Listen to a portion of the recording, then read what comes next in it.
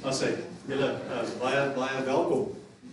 Ons het verlede week begin met 'n reeks vir die volgende 2 maande met die tema Ignite, sommer net om te sê, weet julle dat die Here wil in ons harte 'n nuwe ding kom doen. Aan die begin van die nuwe jaar het ons altyd planne, goeie voornemens en so aan. Volgende 2 maande wil ons mekaar sê, kom ons doen 'n bergpredikasie. Wat is dit wat die Here, wat is daai vlammetjie wat die Here in mense in ons lewens wil kom aansteek? Volgende week 2 daaroor. Dit interessante is, baie min van ons wil bekend staan. Ja, miskien moet ek dit anders stel. Baie min van ons hou daarvan om te dink dat Christendom en godsdiens is hierdie koue, rigiede, wettiese stelsel. Ons wil nie hê, as ons oor geloof dink, dat dit 'n klomp wette is wat ons moet nakom nie. Dit skrik baie mense af van geloof. En sodra ons nou sê, dit skrik mense af, dan is dit so maklik, swaai ons na die ander kant en dan sê ons, weet jy, ek wil eintlik 'n geloof hê wat vir my werk. Gemaklik is, nie te veel vra nie, te moeilik is nie, dit moet pas by my lewenstyl en my lewenswyse, my behoeftes aanspreek. Ek luister vanoggend, dis ons wat vertaal, jy kan maar uitkom, ek dink as niemand wat oorvoer het vanoggend. Matthew, waar's Matthew? Hier sit Matthew, okay. Hier is nie op die notes nie, hoor, okay. Ek luister vanoggend, toe ek nou in 'n ry, luister ek 'n radiostasie, en toe praat hulle oor Kabbala. Weet julle wat is Kabbala? Ek is so bly julle weet. Dit is 'n godsdienstige ding wat daaroor gaan dat as jy al die goeie en die power in jou lewe kan by mekaar trek, dan kan dit 'n goeie en 'n groot verskil in die wêreld rondom jou maak. Weet jy, aan die ding dink, en dis 'n ding wat groot is daar buite, maar is great as jy nie. Ek dink op myself, weet jy, dit is so maklik dat ons dink, geloof en ons godsdiens, weet jy, daar's goed wat dit my nie moet help, en as my goed uitgesaad is, wat sê ek?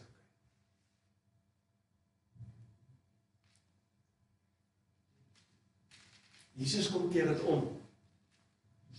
Jesus kom sê iets heeltemal anders. Jesus kom en hy sê, weet jy wat? Wil jy 'n verskil maak in die wêreld? Wil jy 'n verskil in jou eie lewe ervaar? Wil jy sien hoe jou geloof verskil in mense se lewens maak, in die wêreld rondom jou maak? Dan is daar totaal ander beginsels wat jy sal moet vat. En waarvolgens jy sal moet lewe.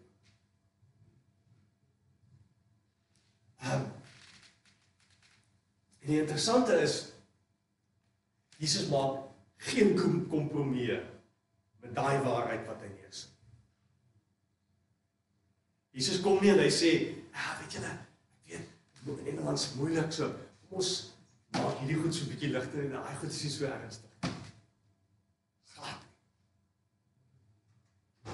En ons maak soms die fout om te dink, weet jy, ons moet net geloof vir ouens gemaklik maak, bietjie sousie daaroor gooi, dit gaan ouens happy wees dan, hulle gaan nie.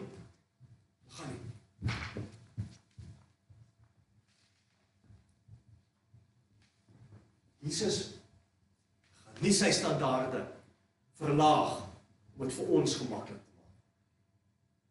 Kom ons lees daarvan. Kom ons maak ons Bybels oop by Matteus hoofstuk 5. Matteus hoofstuk 5, die bergpredikasie, is daai deel in die Bybel waar die Here vir die eerste keer sy disippels laat sit en hulle sê, "Right, kom ek verduidelik nou vir julle, waaroor gaan dit eintlik?"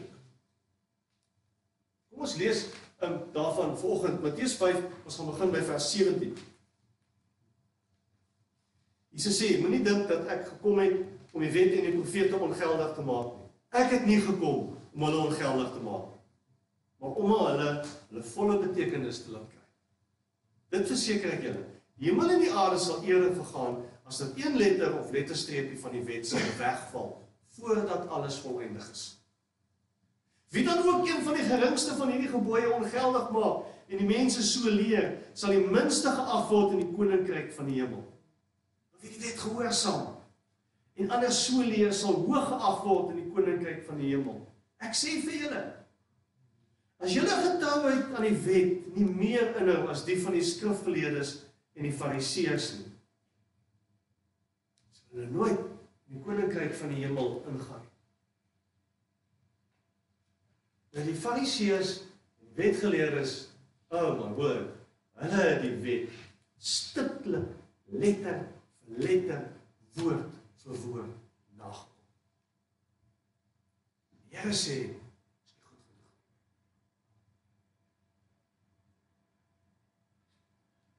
Help jy doen alles reg nie. Is nie goed genoeg. Nou wat dan? Jesus kom ons te waar en hy sê, weet julle, ek lig die dwarsslaap nog hoor. Want geloof gaan oor baie meer as om al die wette, al die reëls na te kom. Ek wil hê, julle moet omgekeerd leef. Teenoorgesteld leef. Nou verduidelik wat ek daarmee bedoel. Jesus kom, en ons gaan nou kyk na wat is die voorbeelde wat hy gebruik. Dan sal ons sien dat elke keer kom Jesus en sê, weet julle wat tel eintlik? Dit wat in jou hart is.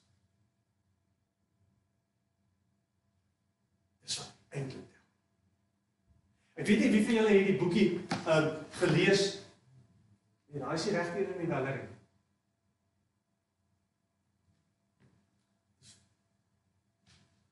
Die daai slides sien. Nee, verkeerde slides. Daai is verkeerde slides. Ek het net gesien as verkeerde slides. Hoekom sê hulle nie die slides pas nie wat die ding sê nie? Dit is net julle net hier. Nou kyk. Wie julle ken die boekie The Little Prince? Kyk, is mense met 'n bietjie kultuur wat al goed gelees het. In die boekie skryf die Little Prince, die julle nie weet al van praat jy soek die boekies. Jou lewe verander. In die boekie sê die ou op 'n kop, and now, here is my secret, a very simple secret. It is only with the heart that one can see rightly. What is essential is invisible to the eyes. Die Here kom en hy sê, weet julle wat? Ek wil hê, julle gehoorsaamheid aan die wet, julle getrouheid, julle godsdiens, moet baie meer wees as die fariseërs en die skrifgeleerdes en die wetgeleerdes, want al die wette nagekom het wees. Ek wil hê, jou hart moet daar wees. Dit is eintlik al wat tel. En as ons dit nou kan vertaal, sommer in die begin van ons gesprek vanoggend, sorry, as ons dit kan vertaal in die begin van ons gesprek vanoggend, dan beteken dit, ek wil hê, jy moet nie net goed doen uit gewoonte. Ek wil hê, jy moet nie net goed doen, omdat dit die godsdienstige regte ding is om te doen nie. Ek soek jou hart. Ek wil hê, jou hart moet op die regte plek wees. Want as jy dit verstaan, kyk jy anders, na alles. Ons kyk, wat 'n voorbeelde sê hy vir ons. Vers 21, julle moet maar die Bybel oop, ek gaan die hele tyd terugkom na die gedeelte, so moenie die goed te maak. Vers 21, begin Jesus en hy sê, okay, wat beteken dit nou, as ons mekaar sê, ons geloof moet vra vir ons 'n ander standaard, dan sê hy, julle het gehoor dat daar in die ou tyd van die mense gesê is, jy mag nie moord pleeg nie, elkeen wat moord pleeg is strafbaar voor die regbank. Maar ek sê vir jou, 6 keer gaan Jesus nou kom en vir mense sê, is 'n ander standaard. Ek sê vir julle, wat sê Jesus? Hy sê, elkeen wat vir sy broer kwaad is al strafbaar vir die regbank. Verder, elkeen wat sy broer uitskel vir 'n gek, strafbaar vir die Joodse. En wie hom uitskel vir 'n idioot, is strafbaar met die helse vuur. As jy dus jou gawe na die altaar toe bring, en jy dit daar byval dat die broer iets teen jou het, dan staan jou gawe daar. Daar by die altaar, maak jy vrede met jou broer, op die altaar. Bring jou offer dan aan die altaar. Wat sê Jesus? Hy sê weer wat? Of kom ons stel dit anders. Die vyand wil moord gepleeg. Ons het nou die dag vir kinders op in die 10 gebooie gevra. Het julle moord gepleeg? Niemand, nie. En tog het ons al. Want Jesus sê, met ons woorde, met wat ons sê, nee, nog meer, met wat ons dink oor mense, of nog dieper, met wat in ons harte leef oor mense, maak ons dood. Dis wat Jesus sê. Hy sê, asseblief moet nie moord pleeg nie, maar kom ons gee 'n paar tree terug. Kom ons sê vir julle, moenie eers wrok op koester nie, want dan maak jy eintlik dood. Dan is jy besig om die saadjies te saai in jou lewe van doodmaak. Dan loop jy met goed in jou hart rond, jou lewe, die mense rond jou lewe gaan vernietig. Al dink jy dit nie.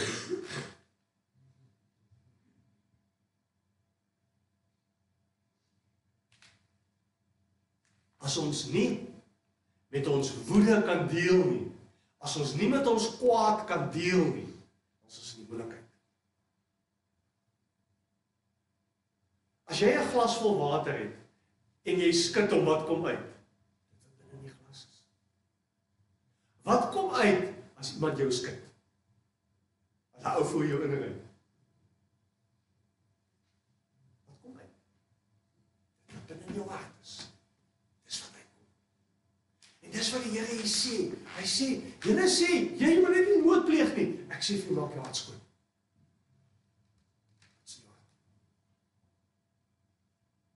Dit wat in jou hart is saadjies wat jy saai.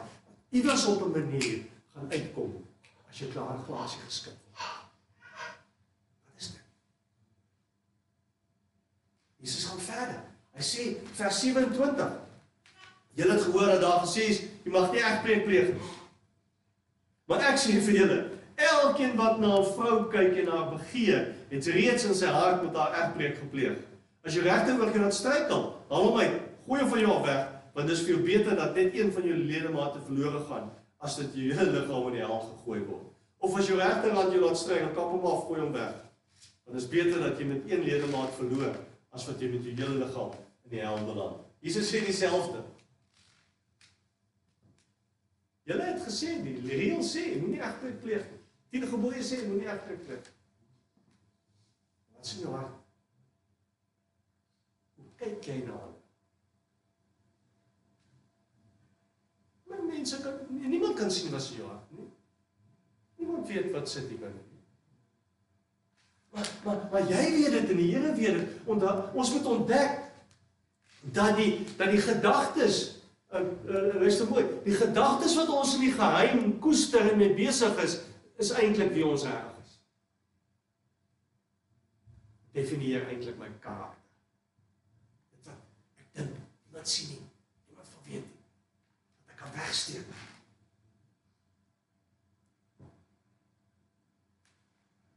Waar sê Jesus, waar loop hierdie goed verkeerd? Hierdie goed loop verkeerd in ons harte. As jy begin kyk en sê, maar weet jy, daai een is beter en die ene wat ek het, nie so goed nie. Nee. Dis wat het begin. As jy ander begeer en dit wat jy het ophou begeer, moenie jouself opstel daarvoor nie, sê Jesus. Moenie in jou hart goed toelaat dat jy verhouding gaan vernietig nie. Jy dink miskien dis 'n geheime gedagte wat net jy het as jy oor die straat stap of as sy voor jou oor die straat stap. Dit het die potensiaal om jou verhoudings in jou lewe te vernietig. Dit het die potensiaal om die een wat die naaste in jou hart moet wees, net hulle weg.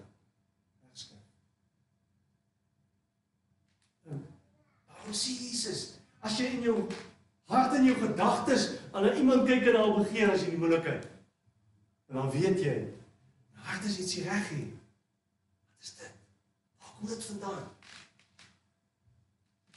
En Jesus is self so erg daaroor, hy sê, weet jy moet bereid wees om harde opofferings te maak, man, kap af jou hand, plik uit jou oog, so dramaties raak Jesus dan.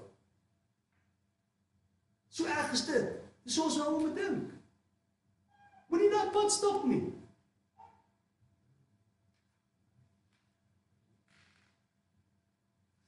Julle onthou, Adam het, die Here het by Adam gekom. Toe sê Adam vir die Here, ek wil 'n vrou hê.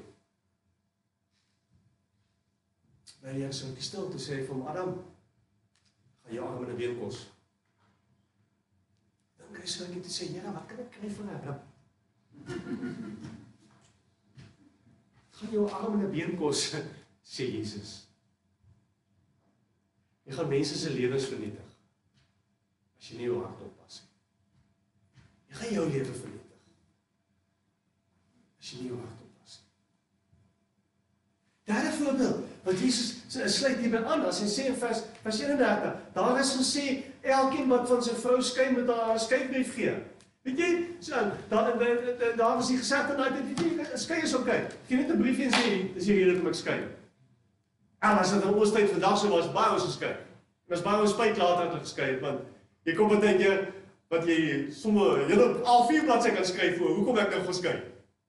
Jy sê, dis nie commitments werk nie. As jy die commitment gemaak het, dan moet jy op teë sien. En dan dis hoe geloof werk. Geloof is nie daar om vir my te pas wat vir my lekker is en nie lekker is nie.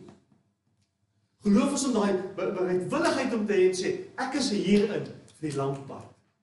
Vir goed of vir bad. Beter of vir worse. Hy gaan aan. Vers 33 sê hy, verder het julle gehoor dat daar van die ou tyd van die mense gesê is, jy mag nie jou eed verbreek nie. En die eed in die naam van die Here moet jy nakom. Maar ek sê vir julle, moenie jy eed aflê nie. Nie by die hemel nie, dis die toorn van God, en nie by die aarde nie. Dan is hier 'n plek vir sy voete. Jy moet ook nie jou kop op die spel plaas as jy eed aflê. Laat julle eenvoudig ja wees, julle nee. Wat 'n punt hou jy mense op om vir mense te glo? Oorloof jou jong. Kom jy by 'n punt wat jy sê, jy kan maar sweer, jy kan maar beloof.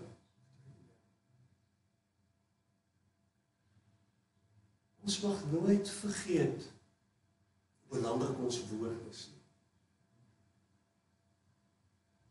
Ons mag nooit vergeet hoe 'n wit lintjie lewensvernietig. Bou op 'n volgende leen, 'n volgende leen word en 'n volgende leen word.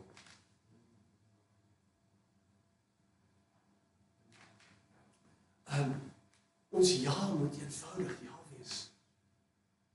Mense moet kan weet, ek het ja gesê, ek sal dit doen. Ek het woord vir jou gegee. En ek dink as daar een ding is, wat ons in hierdie tyd nodig het, waar ons lewe, is mense wat hulle woord hou, wat sê, ek het dit gesê, I'm manning up to this, van die pansie hoor, al is dit verkeerd, is jammer. Maar ek is bereid om op te staan vir wat ek gesê het, ek glo. Hier sit, my ja is my ja.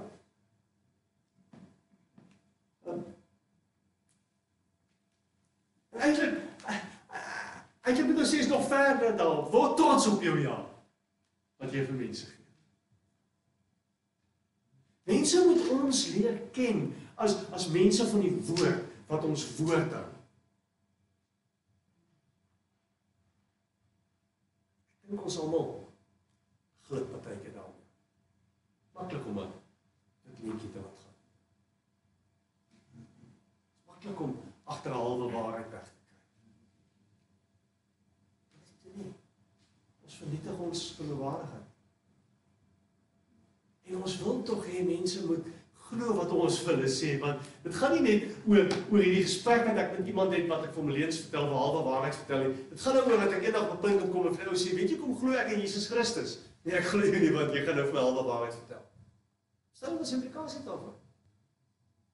Ek kan nie vir jou glo toe jy het my gejok oor 'n eenvoudige dingetjie. Hoekom sal ek jou glo as jy met my praat oor die belangrikste goed in die lewe? Hoekom gaan my dan glo?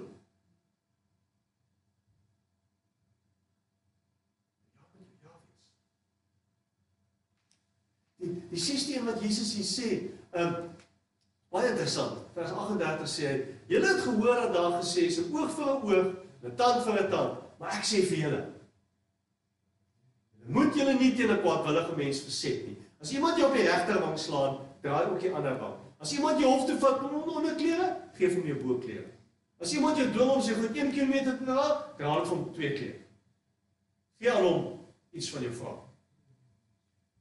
Regterwand, kyk van na die regterwand. Sit vir jou hand op die regterwand. Wat moet iemand doen om jou op die regterwand te slaan? Net so jou hand so langs jou. Hoe kom jy by jou ander ou se regterwang uit? Backhand. Okay? Dis al hoe jy ander ou op regterwang gaan slaan, 'n backhand. Met ander woorde, wat Jesus hier sê, dit gaan nie net hier oor klap. Wanneer gee jy iemand 'n backhand? Al is hulle baie kleiner van agter die kas te raas, maar wanneer gee jy iemand 'n backhand? Wanneer jy iemand regtig verneder. Geen respek vir iemand. Wat sê Jesus hier? Hy sê nie, jy moet jou nie verset teen iemand wat jou slaan nie. Hy sê teen iemand wat jou verneder. Nie verset. Gee terug. Loop 'n tweede man. Draai regter. Draai die linkerman wat jy jou ordentlike klap kan gee. Dis wat Jesus sê. En dis totaal anders as die tyd waarin ons leef. Want ons nie eers duld dat iemand ons skeef kyk nie, as ons op die werk. Iemand moet nie so 'n skewe woord vir ons gee nie, dan wil ons ouens gryp in. Hoekom? Hoekom is ons so? Sê ons nie eintlik op so, daarmee dat ek vertrou nie die Here, dat hy vir my gaan opkom en my kant gaan vat. Is dit nie wat ons eintlik sê? Ek sal die jou weg sien. Ek sal myself laat geld. Hoekom?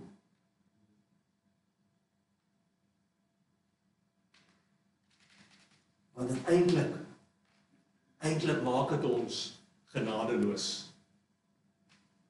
En kyk wat is die volgende ding wat Jesus sê vers 43. Hy sê, julle het gehoor dat daar gesê het, jou naaste moet jy lief hê, jou vyande moet jy haat. Maar ek sê vir julle, julle moet julle vyande lief hê. Bid vir die wat julle vervolg, sodat julle kinders kan wees van julle Vader in die hemel. Dit sê soveel. As julle net die lief het wat vir julle lief het, wat in loon kan julle dan nog verwag? Maak die tollenaars nie ook maar so nie. En as julle net julle broers groet, wat doen julle meer as anders? Maak jy heidene nie, dan ook maar net so nie. Wat sê Jesus hier? Hy sê, weet julle wat? Ons het hierdie kringetjie mense rondom ons by mekaar gemaak, met wie ons nice is. Met wie ons goed is.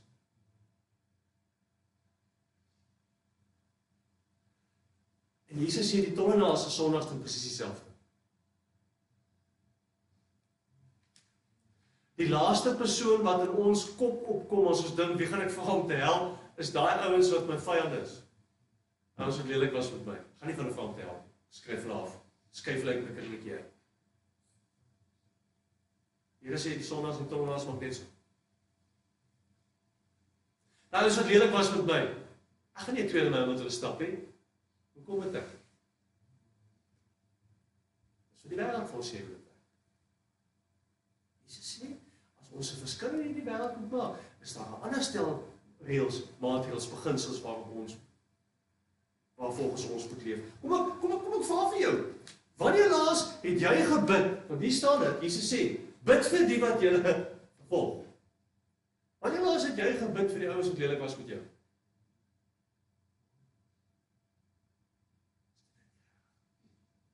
Ons sal bid en sê, Here, sien nou reg. Here, daar was jy lelik met my gewees. Wanneer laas het jy gebid vir jou vyande?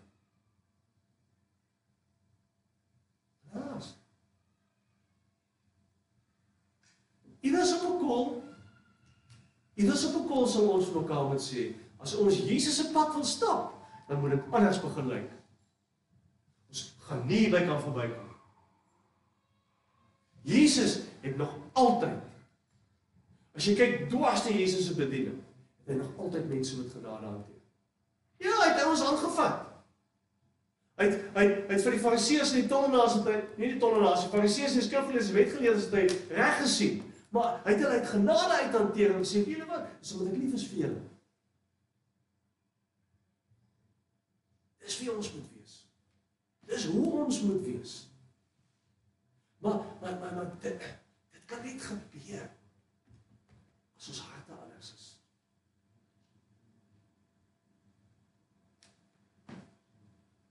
Dit kan net gebeur as ons verstaan, ons het 'n baie groter afhanklikheid van God nodig. Dit kan net gebeur as ons eerlikwaar op die punt kom en besef dat wat ons doen en wat ons sê en wat ons dink en wat in ons hart leef, het 'n ongelooflike groot impak op ons lewe rondom ons. Dit sal ons moet begin verstaan. Maar ons sal moet begin glo dat hierdie goed wat Jesus sê, iets anders in jou lewe gaan na vore bring. Ander vrug in jou lewe gaan na vore bring. Gaan maak dat jy anders begin dink oor mense, oor omstandighede, oor jouself, oor situasies. Hulle vra een keer vir Bart Simpson vra een keer vir sy pa, "What religion are we?" Toe sê Homer vir hom, we are that religion with all the rules and nothing else. Ons kan nie sê. Ons het godsdienst en ons geloof is gebaseer op 'n klomp reëls en wette. That's it nie. Dis is jy.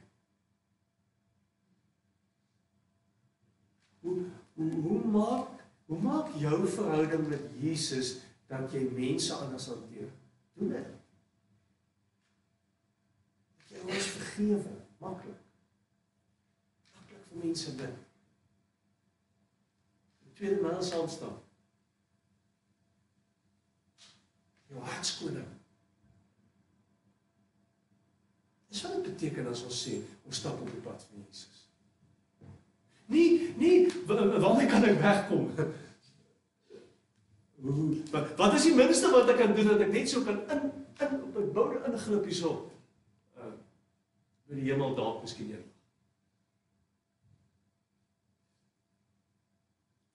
Uitdaging is, God toe te laat, dat in ons harte te begin werk. Maar kyk, ons probleem is eintlik, dat ons nie oortuig is daarvan dat God se manier beter werk as ons manier. Dis ons manier. Glo jy dat hierdie beginsels wat Jesus hier in Matteus 5 sê, werk? Dis ons manier. En eers as ons daardie begin oorsteek, en Jesus begin glo wat hy sê,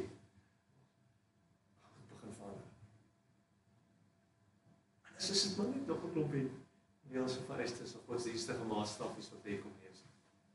En dis waar ons is. God vra van ons 'n lewe wat reg is, 'n lewe wat anders is, 'n lewe waarin ons harte is, wat ons bedoel. Dis wat God vra. Hy weet wat in jou hart. Hy weet wat leef daar. Hy sien raak wat is vir jou belangrik. Hy sien raak wat is, waar is hy in jou hart. Hy weet af. Kom ons vertrou wat ons lewe is. Kom ons hou op voorgee. Ons raak eerlik. Ons raak reg. Kom ons laat toe dat die Here in die binnekant van ons werk.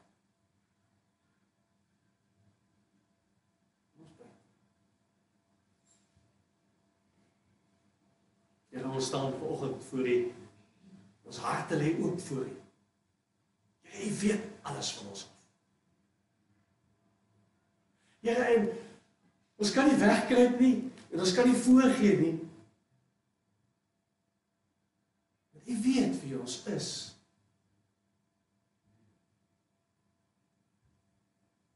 Here, dankie dat ons mag kom en weet dat U vir ons lief is.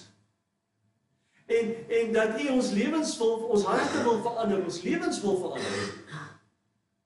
Dan is ons wat die koninkryk moet gaan uitbou. Ja, dankie dat U nie gaan ophou om ons uit te daag nie. Dankie dat U nie die dwarslat gaan laag maak. Dankie dat U alles vir ons vra. Ons is vanoggend hier saam, omdat ons glo dat U werklik 'n verskil maak in ons lewens, in ons wêreld rondom ons. Bid vir elkeen wat hier is. Weet wat is in hulle hart. Weet waaroor is hulle bekommerd, bang. Weet waaroor is hulle hartseer. Here, U weet ook wat se goed waaroor hulle opgewonde is.